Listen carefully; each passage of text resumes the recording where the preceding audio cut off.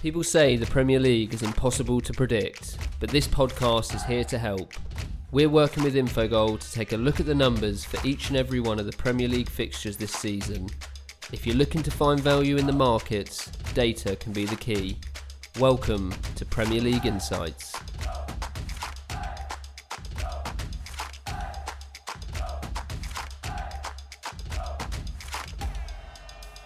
Three games down, 7 to go in Gameweek 34 of the Premier League. We've got another 4 for you today.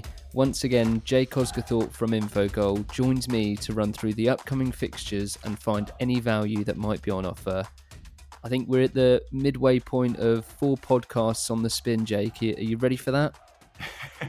Yeah, it's a highlight of my day, to be honest, Ben. I'm glad to hear it. Well, we've got, as I said, we've got 4 games today, and then we've got another 3 tomorrow. So what we'll do is we'll get straight into the fixtures that we got to cover for this episode. Yeah, some 4 really good games tonight to focus on. So let's get stuck in. First up, we got Manchester City versus Newcastle, and there was plenty of talk about how Manchester City went from beating the champions 4-0 to losing 1-0 to a bottom half side. But it's one of those ones that when you look at the data, the Southampton game was actually a better performance from Manchester City. They played really well, created plenty of chances, but they just couldn't put the ball in the net. I think obviously game state is going to have an impact on the figures, but even still it was 2.99 expected goals for against Liverpool, and they conceded 1.11. Against Southampton, it was 3.53 expected goals for, and they conceded just 0.7. There has been quite a few games like that for City this season, and I think that, along with the fact that they've actually lost 9 matches, which is more than Wolves, Manchester United and Arsenal, that will have to be a concern for them going into the next campaign. As for Newcastle, they haven't lost in the league since the break. They've won 2, drawn 2. They did lose 2-1 to City in the middle of that on that little cup run. For them, the wins against Sheffield United and Bournemouth probably flattered them a little bit in terms of the scoreline, but they were deserved wins nonetheless.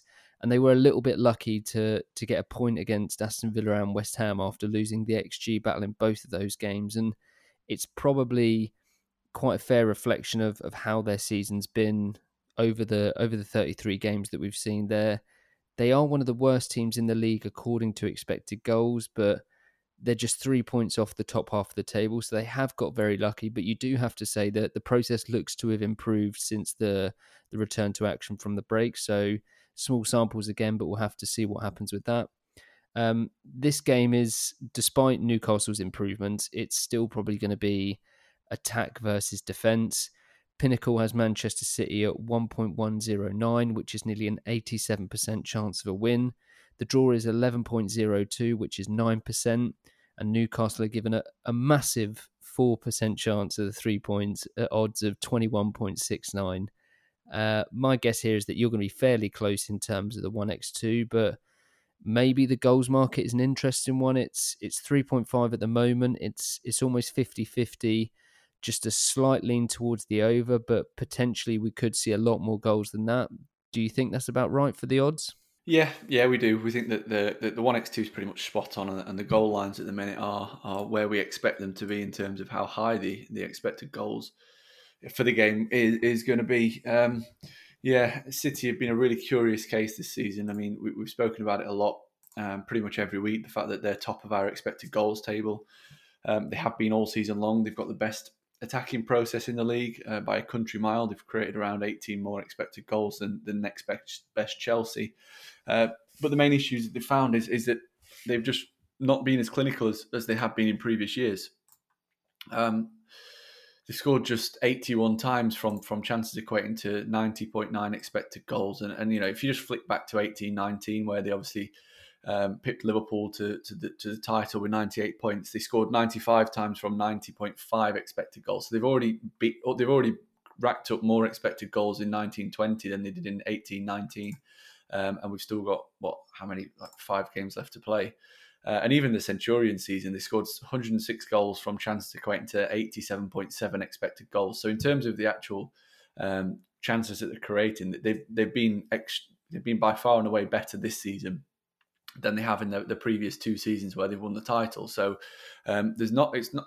The problem isn't with creating the chances. They're creating the chances at an extremely high rate, one of the highest in Europe in terms of XGF per 90. But the issue that they've had this season is just for whatever reason they've just not been taking the chances, or they've not been as clinical as previous years. And even if they'd have been, even if they'd have scored pretty much in line with what their expected goal figure suggests they should have, so around 91 goals, then they would probably still be they would be a lot closer to Liverpool. With those 10 goals could have proved really crucial. As it happens, they've had too many days like the ones against Southampton, where, like you said, they created 3.5 expected goals and failed to score, which is, I think you said it there, that it's happened a few times. One of them springs to mind against Tottenham away from home, where they lost, I think it was 2-0. They racked up around 3 expected goals to Tottenham's around 0.4 or something along those lines. And yeah, wasteful in front of goal. I think they tend to come up against teams that do sit deep and throw bodies in the way of shots. And I think Jack Stevens was one of the players for Southampton who was highlighted as being exceptional at the weekend for getting his body in front of some of those big chances. So there's some of that to factor in. But even so, City should have been more clinical on the day. They should have had the game pretty much wrapped up with a comfortable victory based on the amount of chances that they did create. And it was wave after wave. And we're expecting something similar here, expecting a reaction. Obviously, the 3 home games since the restart have come against Arsenal, Burnley and Liverpool. They've won all of those 3-0, 5-0, 4-0. They've kept 3 clean sheets. They've scored 12 goals. And we're expecting something similar in this game. Newcastle, they've been pretty good since the shift to a back 4. Unbeaten in the Premier League in that time, which is 6 games stretching back post pre-break. The first game in which they switched from a back 5 to a back 4 was against Newcastle. Sorry, they are Newcastle, against Burnley in a goalless draw, where and ever since then they've actually increased their expected goal for numbers quite considerably. And before the game against West Ham at the weekend, in the last 5 games in the Premier League, Newcastle actually sat atop of the expected goals table based on expected points. So the switch to the back 4 had seemingly done them the world of good. I will just caveat that with the fact that they had some, not easy games, but the fixture list wasn't exactly difficult on them. Like I said, they played Burnley away at Southampton, Sheffield United, Aston Villa, Bournemouth, West Ham. The last 3 of those have been obviously in the relegation dogfight. So in terms of the fixtures, it's not been too difficult, but there is definitely an improvement in terms of their underlying process. Obviously, despite that, West Ham did create the better of the chances at the weekend in the 2-2 draw. But that does give me a little bit of confidence that they might have a go at City here. I mean, what we've seen from Newcastle in recent years against City in recent games is basically just attack versus defence. Newcastle barely create anything, and City steamrolled them quite comfortably, whether that be obviously the 2-0 in the FA Cup. Newcastle did draw with them last season, but it was an extremely fortunate 2-2 draw. Earlier in the season, where City created nearly 3 expected goals and Newcastle at just 0.2 managed to score twice. So, yeah, I'm expecting something similar in terms of a lopsided XG contest. And it's just down to Man City, really, to take the chances. If they do so, it could be quite a convincing win, and that's what we think is going to happen. Over 3.5 goals, like you said, is around 50-50 on the market. We give that a 57% chance of over 3.5 goals, so there's a huge amount of value there in getting over 3.5 on side. And interestingly, looking at the both teams to score market as well, no is a really firm favourite on the market, around 62% chance of BTTS no. The model goes 51% chance of both teams to score yes, which is a little bit of a surprise, but what we've seen from City, especially against teams that doing really impress on the counter-attack, like Chelsea's and Southampton's, is that they can be caught out. And Newcastle obviously have the pace and the trickery going forward with your St. Maximin, Dwight Gale, etc., Almiron, to be able to potentially cause City a few problems in what should be a relatively easy night. So a high-scoring Man City win. Both teams to score is a big value play. I personally would just stick to the over 3.5.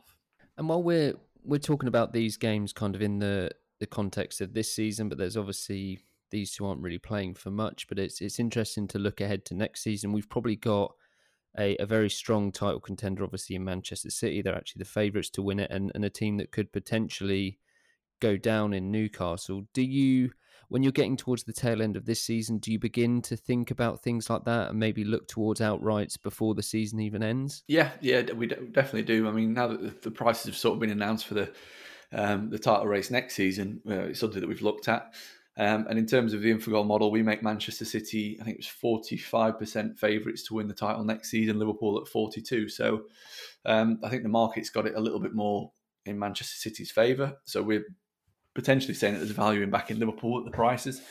But it's something we are looking towards. You mentioned there Newcastle with relegation. I'd hold your money a little bit on that bet just to see what happens with the takeover and see what they do in terms of managerial appointments. I mean, I'm presuming that if the money does come in, they're going to bring a new manager in, more high profile manager than Steve Bruce. Although according to the results, he has done a pretty decent job this season.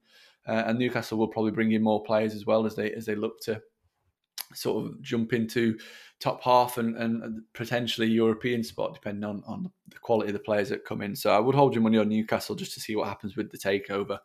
And if the takeover doesn't go through for whatever reason and Newcastle roll into next season with the same group of players, the same manager, then you could probably make a case for them being relegation candidates, yeah. And now we've got Sheffield United versus Wolves, and I think this one there's a lot of neutrals would have been rooting for Wolves with their outside chance of a top four spot, but that kind of hit a bit of a stumbling block after they went down 2-0 to Arsenal at the weekend. Arsenal then did them a favour last night and drew with Leicester, which means if Wolves win here, it will now just be a 4-point gap to Leicester in fourth and 5 points to Chelsea in third. I think the worry for Wolves is that despite 3 decent results from 4 matches, they were against teams right down the bottom of the table in West Ham, Bournemouth and Aston Villa, and the process hasn't really looked anywhere near as good as it did before the break. They're still fairly solid at the back, but they haven't exactly been a massive threat going forward to kind of do damage to their opponents. Sheffield United are one of the teams that have struggled to kind of get back into the rhythm of things after the break as well. They had deserved 3-0 losses to Newcastle and Manchester United. They then beat Tottenham 3-1 after having the better of the game, and then went and drew 1-1 with Burnley, which was a fair result with almost identical XG figures. I think Wolves definitely have to step up from where they've been playing recently if they're to hold on to any hopes of a top 4 finish. Going to be difficult if Sheffield United are back to the levels that they showed in the early parts of the season, but it could be a really interesting game. In terms of the market, it does favour Wolves for this. Pinnacle gives them a 45% chance of the win at odds of 2.17. Sheffield United are again a fairly big price at home at 4.06, which is a 24% chance, and the draw is available at 3.09, which is 31%. We've got one with a low goals total here as well at 2, and the market is buying into the over, but it's not by very much for what is a low mark. Where are you looking for value here? Is there something in the 1x2, the total goals, or both maybe? Yeah, there's a couple of pieces of value that we like the look of. I think, first of all, it is quite a big game for both of these teams, given the European aspirations of the pair. A win for Sheffield United would take them just a point behind Wolves and back up into 7th. Like I said, a win for Wolves really puts pressure on Leicester and closes that gap a little bit. So it is quite a big game for both teams, given the what's at stake and pretty much basically what their season's built up to during the heading to the last 5 matches. Sheffield United were okay against Burnley. Like you said, it was a very, very fair result. 1.56 to 1.54 XG, pretty much identical as you pointed out. 1-1 couldn't have been a fairer reflection of the game. But that did follow a much better performance at home to Tottenham, in which they deservedly won that 3-1. And, you know, that was a Sheffield United performance that looked back to the best after struggling massively against Newcastle and especially Manchester United away from home. So definitely positives to take from that Spurs game. I know it's an extremely small sample; it's just one game, but that was their first and only a home game that they've played in the Premier League since the restart. They've played 4 away games in the league, 1 at home since the break. So, and at home is where they've had most of their success this season in terms of their underlying numbers. Obviously, they've got a really good record away from home in terms of having lost only 4 of 17. But at home, the process has been pretty good. They've averaged 1.68 expected goals for, 1.23 against, which has them in the top half of the table for home process, which is something to boast about really for Chris Wilder's side. And if that Spurs game is anything to go by, then this price for Sheffield United does look a little bit too big.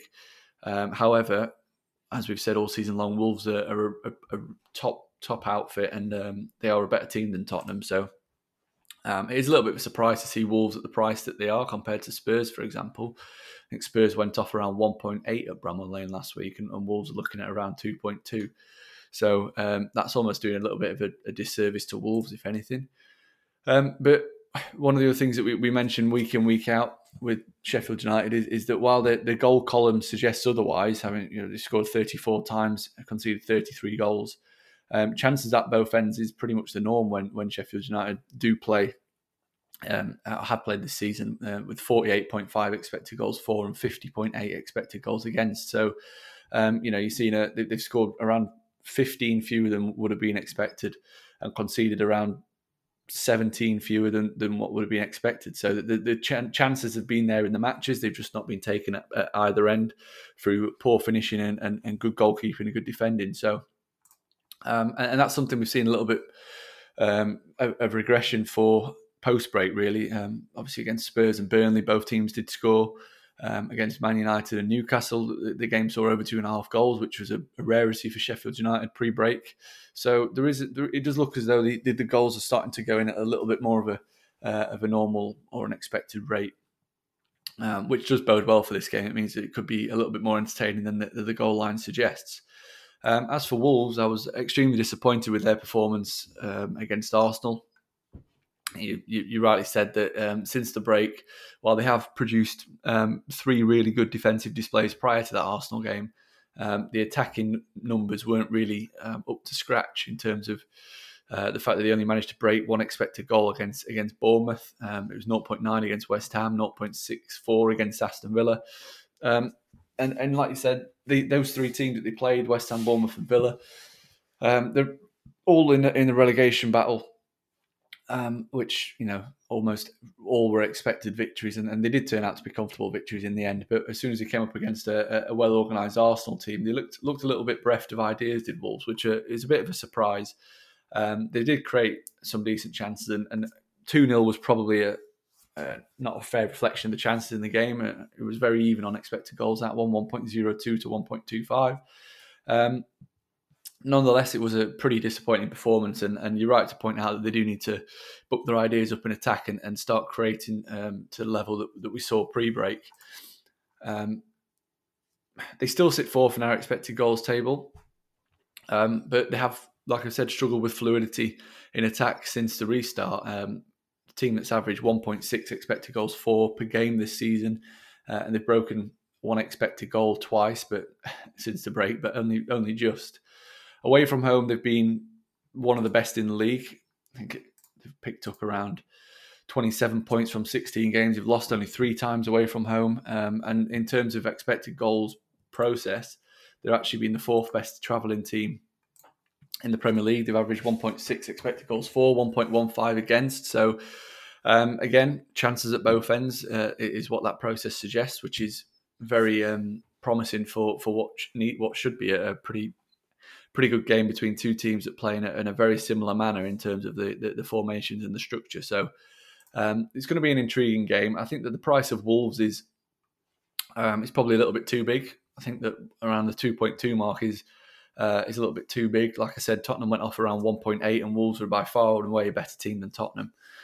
So if they went off at 1.8, Wolves should be going off at least a tick short, around 1.7. But I think that the model thinks that the Wolves should be around 49%, so 2.05 price. So there is value in backing Wolves to win this one.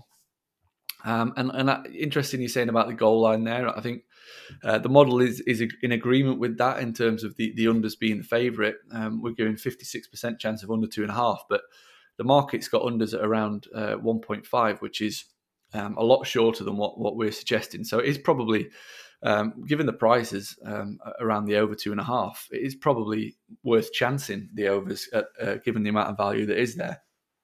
I think it's around 35% on the market is over 2.5, and the model goes 44%. So you're looking at around a 10% margin of value there. And also that is the case with both teams to score, where the market's got that around 43%. It's again favouring the both teams to score no, and the model's doing the same, but to a lesser extent. So we're at 48% of both teams to score no. So there's a 5 or 6% margin there as well. In chancing this game to be more high scoring than what we have seen recently from Wolves. So I personally quite like the both teams to score bet as a best bet in this game, but just purely because I think Sheffield United's home process is deserving of a bit more respect than these prices are suggesting. So yeah, both teams to score will be my selection in this one. Yeah, and so you've got Wolves, they've obviously got the game in hand. It's currently a 7-point gap to Leicester in fourth and an 8 to Chelsea in third. And obviously that drops down if they do go and beat Sheffield United. Where are you on their hopes of a top four or their chance of a top four? I know obviously Manchester United in fifth in between Wolves, and any hope of top four is also a big hurdle to overcome as well. But do they still have a credible chance, do you think? They do, yeah. Obviously, they've got a big head-to-head game as well, which has to be factored into these sort of simulations. They have to play Chelsea away from home. I think it's at the final day of the season, which is obviously one of the. It could well decide their fate, but it is looking increasingly unlikely just because of the form of Chelsea and the form of Manchester United. I think Manchester United, in terms of fixture list, have got probably the easiest fixtures remaining. They also have a head-to-head game against Leicester that has to be factored in, which is also crucial. But it is looking slim. I think if they'd have beaten Arsenal, I would have really fancied Wolves to kick on and secured a top four finish. But that defeat has really put the brakes on their charge, if you like, especially with Chelsea winning in midweek on Tuesday night. Leicester picking up a point at the Emirates, it is looking a little bit less likely now. So they've also got they've got a couple of tricky-ish games. They don't have the best home record, do Wolves, in terms of picking up wins. They don't lose too many at home, but they don't win too many. They've got Everton at home and Crystal Palace at home, as well as Burnley and Chelsea away, two pretty tough away trips. So if they are to finish in the top four, they're going to do it the hard way. But as things stand, it isn't looking too likely. Like I said, just purely because of the form of Chelsea, Manchester United, and the fact that they both have, or especially Man United, have a much kinder schedule remaining. So our next game is West Ham versus Burnley. Obviously a massive game here for West Ham. It's not often you say a win and a draw is a good run of form, but when teams down the bottom are playing as bad as they have been, it makes all the difference. And West Ham, they had a deserved win at Chelsea, 2.38 XG to 1.67. They deserved more than the draw against Newcastle with 2.33 to 1.32. I'm not jumping the gun here, but maybe Moyes is turning things around just in time, and obviously he's getting a favour from teams like Bournemouth and Aston Villa, who can't seem to buy a win at the moment. Burnley, meanwhile, they've been a bit of a profitable team to follow for bettors over the last few weeks, with those scrappy wins against Watford and Palace, where the market seemed to get it all wrong. They then got a draw against Sheffield United, as we mentioned earlier, and it seems that, this could be a game that follows a similar pattern. I really can't see Burnley going for it in an attack. They know how to shut an opponent out, and if they take their chances when they get them, which they probably will against West Ham, it's going to be very difficult to get anything out of them. It's another one where the market doesn't really fancy Burnley too much. Around 50% chance of a West Ham win at 1.961. The draw is 3.64, which is 27% chance, and Burnley are at 23% with odds of 4.10. I mean, it's no surprise that bettors are favouring the under here. The goals mark is currently 2.5. Are you with the market on the 1x2 and the goals mark? Do you think Burnley are maybe being underestimated again? Yes, yeah, undoubtedly. They're being underestimated again. And I'm not too sure why. They went off at this sort of price against both Watford at home and Crystal Palace away.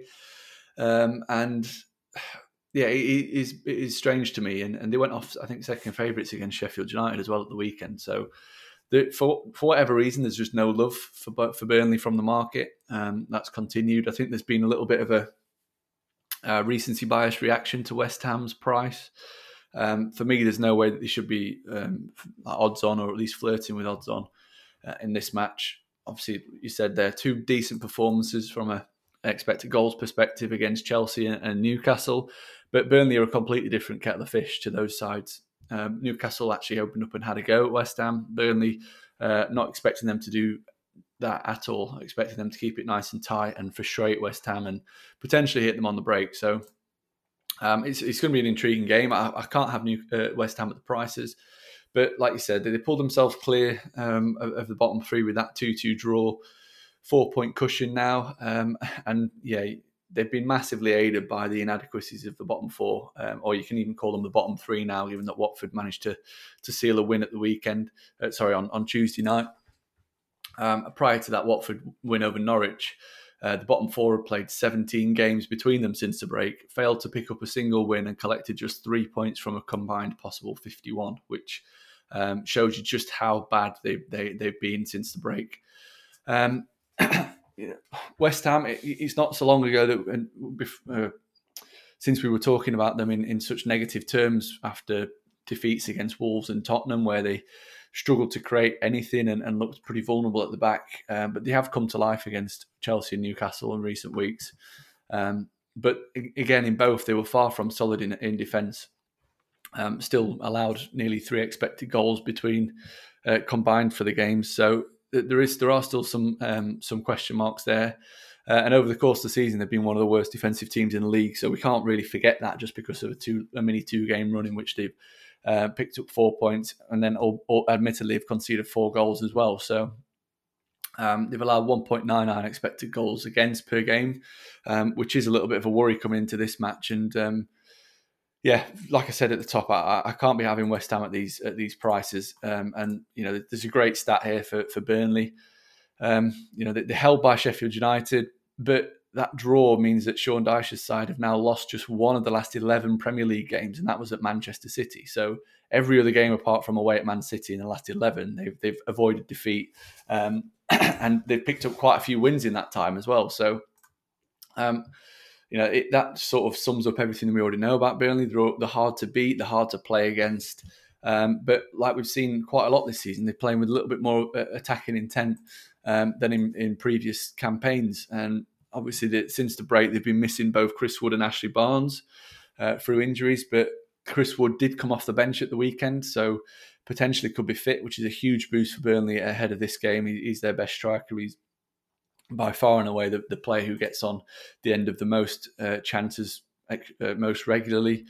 I think he's 14 expected goals, Chris Wood, and he scored 11 goals. So he really is, when he plays, he does get on the end of good chances, whether that's because of his movements or because people like Dwight McNeil have now all of a sudden got a target in the box to aim for. But for whatever reason, Burnley improved greatly when at least one of Wood or Barnes is in the lineup. So he could be in the lineup for this game, which would be, like I said, a huge boost. Burnley still have a small, albeit realistic, possibility of claiming a European spot. They're only 2 points behind Tottenham, who are 8th. If Manchester City's ban does come in, does end up happening, then 8th spot could end up being a Europa League spot. If they win against West Ham in this game, Burnley would be 1 point behind Wolves in 7th. And then all of a sudden, anything could really anything realistically happen. In terms of process, they've been by far and away the better team between Burnley and West Ham all season long. The process has been very strong: 1.4 expected goals for, 1.47 against. And in recent games, they've shown how gritty they can be, grinding out results against, like you said, Watford, Crystal Palace, and then earning a very fair draw with Sheffield United. So, yeah, like I'll say it again, this price just baffles me. I can't be having West Ham at that price. The model actually has this as a pick'em. We've got West Ham at 38% chance of a win. We've got Burnley at 38% chance of a win. We think that even with home advantage, Burnley are the value play in this one. So, yeah, the West Ham's price of around 1.9, 1.95, 1.97, it seems extremely short. We think they should be priced up around 2.63. So there is no value at all in getting on side with West Ham at those prices. Obviously, given the model, it is suggesting that Burnley have an equal chance of winning. There is a huge amount of value in getting on side with Burnley. The model proved to be right against both Watford and Crystal Palace at similar prices.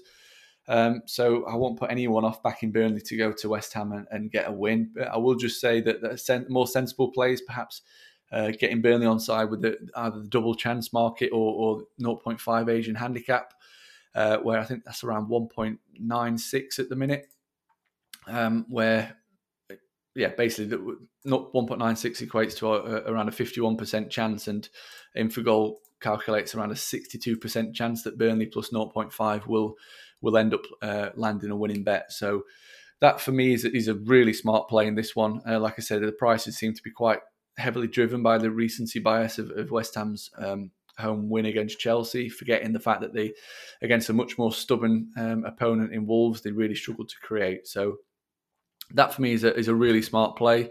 I also like the look of both teams to score in this one. The market can't really make its mind up. It's 50-50 split down the middle. The model goes 63% chance of both teams to score. So we really like the odds of both teams hitting the net, which isn't a surprise really, given West Ham's attacking talent that they have on offer. The fact that they have, to be fair to them, all season long created at home. They've averaged 1.5 expected goals for per game at the London Stadium.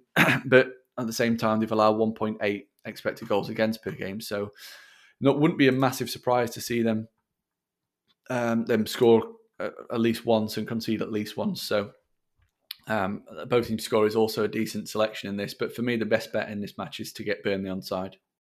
Plenty of options out there for bettors, but I think we're all just hoping for a West Ham win. That's the main thing. We're all. So Brighton versus Liverpool is our last game for this part of the game week 34.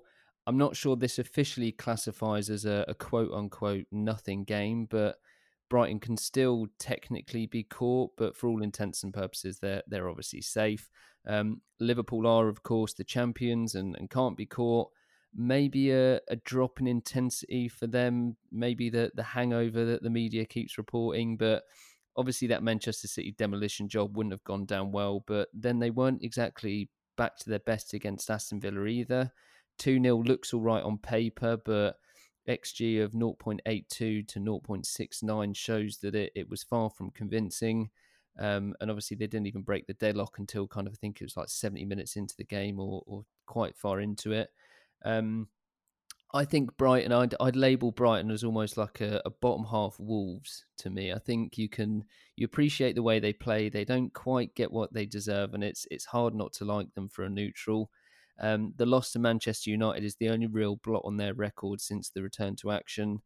They didn't play well, but I think 3-0 definitely wasn't a fair reflection on the game, and perhaps a closer loss might have been more accurate of the two performances. They also got a little bit fortunate with the win against Arsenal, but they probably deserved more than the draw against Leicester. So things seem to have kind of evened themselves out for them in this small sample of performances. Based on performances over the season and the 33 games, they're probably more like a top half team, but based on actual results, they're just 9 points above Aston Villa in 18th. I think this is one that if it was played 3 weeks ago, we probably would have seen Brighton at a much bigger price. But now they're 6.18, which means they've got a 16% chance of a win according to Pinnacle's odds. Liverpool are still obviously the clear favourites, priced at 1.578, which gives them more than a 60% chance of the 3 points. And it's another one I just want to highlight the goals market here, because it's at the standard 2.5 mark. Surprisingly, there isn't much in it in terms of action. The over is just about edging it, but personally, I'm quite surprised to not see this closer to a 2.5 and 3 split goals mark at least. But what are your thoughts on this one, and maybe how the odds look? Yeah, this is an interesting game. Like you said, it isn't a nothing game, but it is quite close to that, given the fact that Brighton, with their 2 wins and a draw since the restart, have really put themselves in a strong position with 5 games left. They've got a 9-point cushion to Aston Villa and Bournemouth.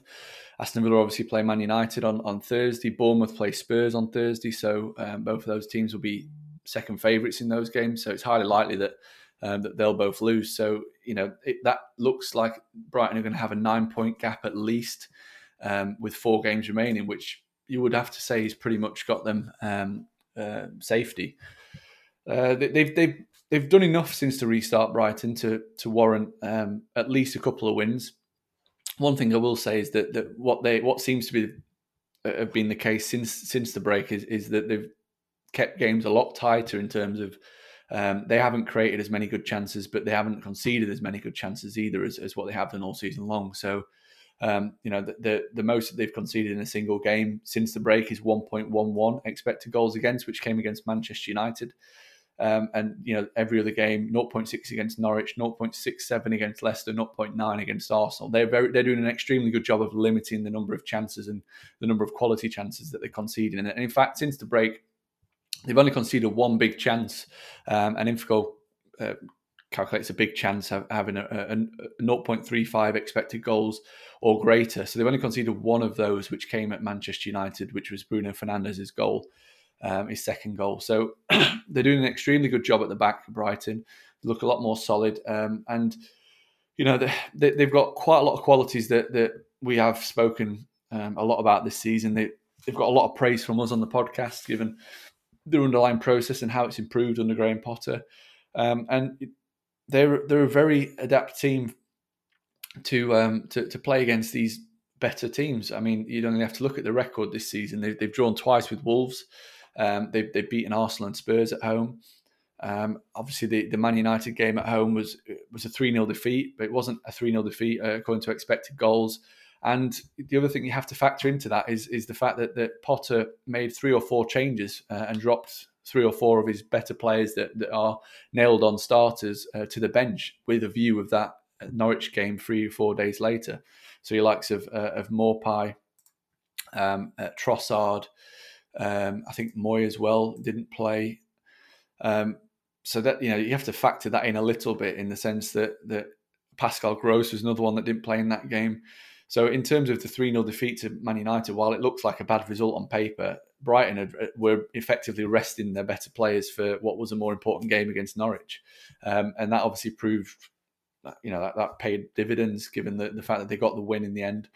And I think that now they're in a position where they're probably comfortable. They're probably they won't have it in the heads just yet, because it's not mathematically certain. But they probably are expecting to stay up. They've got a couple more winnable games towards the end of the season. I think they play Liverpool and Man City back to back this week, and then they've got a trip to Southampton. They play Newcastle at home, and then Burnley away. So I think 3 more points will do it for them. And if they get anything from the games against Liverpool and Man City, it's an absolute bonus, really.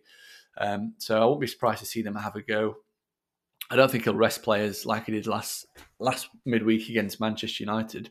And they really do have some really impressive results at the Amex this season against the better teams, and if not results, performances, with their home expected goals process reading at 1.46 expected goals for and 1.32 against. So really, I think that the price on Brighton is generous, and I think that it should be a little bit shorter, given what they've shown this season. And like you said, that they should be sat in the top half according to expected goals. So really a steady side that are improving pretty much week by week, it looks like.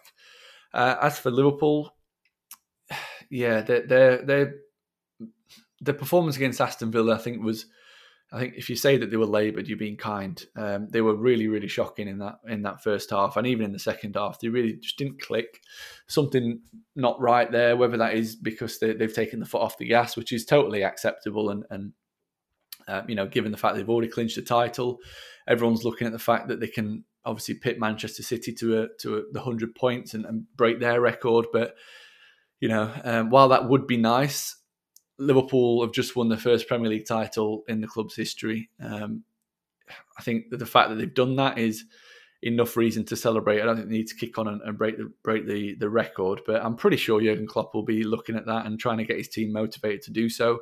I expect a better performance in this game than what happened against Villa. But to be fair to Villa, they have since the restart, they have been one of the teams that has really tightened things up defensively. So it wasn't really a surprise to see Liverpool have to work really hard to create a couple of good chances. And I think it'll be something similar in this game. What is interesting about Liverpool, the last 5 away games in all competitions, they've failed to score, which is a bit of a worry. So that's obviously the first leg of the Champions League tie against Atletico Madrid. They lost that 1-0. Lost 3-0 against Watford in the Premier League. They lost 2-0 at Chelsea in the FA Cup. 0-0 at Everton in the league, first game back after the restart, and obviously the 4-0 defeat at Manchester City. So they're struggling to score goals away from home. And to be fair, all of those performances, they've struggled to create chances. It was 1.11 expected goals at City, 0.73 against Everton. I think at Watford it was around 0.3. It was a really poor performance against Watford. Against Atletico it was around 0.6. So they are struggling to create chances regularly away from home, which is a bit of a worry. And it does lead to me thinking that it is going to be a bit of a low-scoring game, this one, similar to what we saw at the weekend against Aston Villa. In the 1x2, Liverpool look a little bit too short to me at the prices, given what we've seen from them recently away from home. Around 61% on the market. The model goes 52, so we still make them odds on favourites, but we don't think there's too much value, or no value actually, in backing them to get the win. In terms of the goals, both teams to score, it is of interest. 55% chance of both teams scoring. From the model, the market's at 51. It is of interest, but I prefer to look at the over-unders, where the market's around 40, 45, 46, 44% chance of under 2.5 goals. And the model's at 46. So we still think there's more chance of goals than not, but there is a value play in getting on side with the unders in this one. And I think that's probably the way I'd go, given the way that these two teams have started or restarted the season. And I mentioned earlier about the markets and the outrights for next season, and the fact that consensus seems to be that Manchester City are favourites. I think I asked you the question before the title had been decided, and you were very evenly split. Do you think Manchester City deserve to be there? I think they're around even money. Liverpool, it's very close between the two of them, but what are your thoughts on that? Do you still have City as favourites as well, or would you be edging towards Liverpool now? No, I still have City favourites. I think that one of the things that people have to factor in is that Liverpool have won 14 of their games this season by a single goal margin, and that sort of tight, narrow victory is unsustainable over the course of a long period of time. So what we usually see or expect to see is that the number of narrow wins by a goal tends to halve from one season to the next. So if Liverpool won 14 games by a single goal margin this season, next season we expect them to win just 7 of those, which could lead to 7 draws, or 4 draws and 3 defeats. So if that was to be the case, you're taking 21 points off Liverpool there, straight up, which, if they get to 100 points, that leaves them at about 80, which is still going to be a decent total to try and beat, given how inconsistent City have been. But there is a lot of factors that need to be looked at in this. I personally would make Manchester City favourites. The model agrees with me, giving them favouritism, but at the prices, like I said before, I think there's the prices split between City and Liverpool at the minute is just a little bit too big. I think it's going to be a tighter race, and I think that when the season does kick off, I think the prices will be a lot closer. Almost not a 50-50 split, because I think whatever happens, City will go off favourites, but I think they'll got the prices City and Liverpool will be a lot closer together by the time the season does kick off. Like I said, the fact that Liverpool have won so many games by a single goal margin is very unsustainable over a long period of time. It's something that we've seen quite often. I mean, the most recent example would be Reading. I think it was around 2016 or 17 season in the Championship where they finished. I think they finished third. They got to the playoff final. They lost the playoff final, and the following season, I think they won around 20 games by a single goal margin. And the following season, they dropped right down to around 20th or 21st in the league, and were fortunate to stay up. So this sort of thing does happen. I think the other example is Newcastle under Alan Pardew when they finished 6th or 7th in the league. They'd won 7 or 8 or 9 games by a 1-goal margin, and they dropped like a stone because those sort of tight, narrow games, the chance of them going in your favour every single week is very slim. So that's something to be factored in. Obviously, City's underlying numbers are better than Liverpool's. I think that's partly because City do a lot of stat padding. Liverpool do a lot of get in front and then sort of rest on your laurels, if you like, and try and preserve a bit of energy, perhaps. I think that inflates the XG totals somewhat. But even so, I think that given the way that City play, they do dominate teams, and it is more likely that City will win more games next season than Liverpool, given the way the two teams play. Yeah, I mean, it's certainly intriguing to kind of think ahead to next season, but obviously we're still dealing with the here and now, and that is our next 4 games done. We've got 7 down, 3 left to go in game week 34.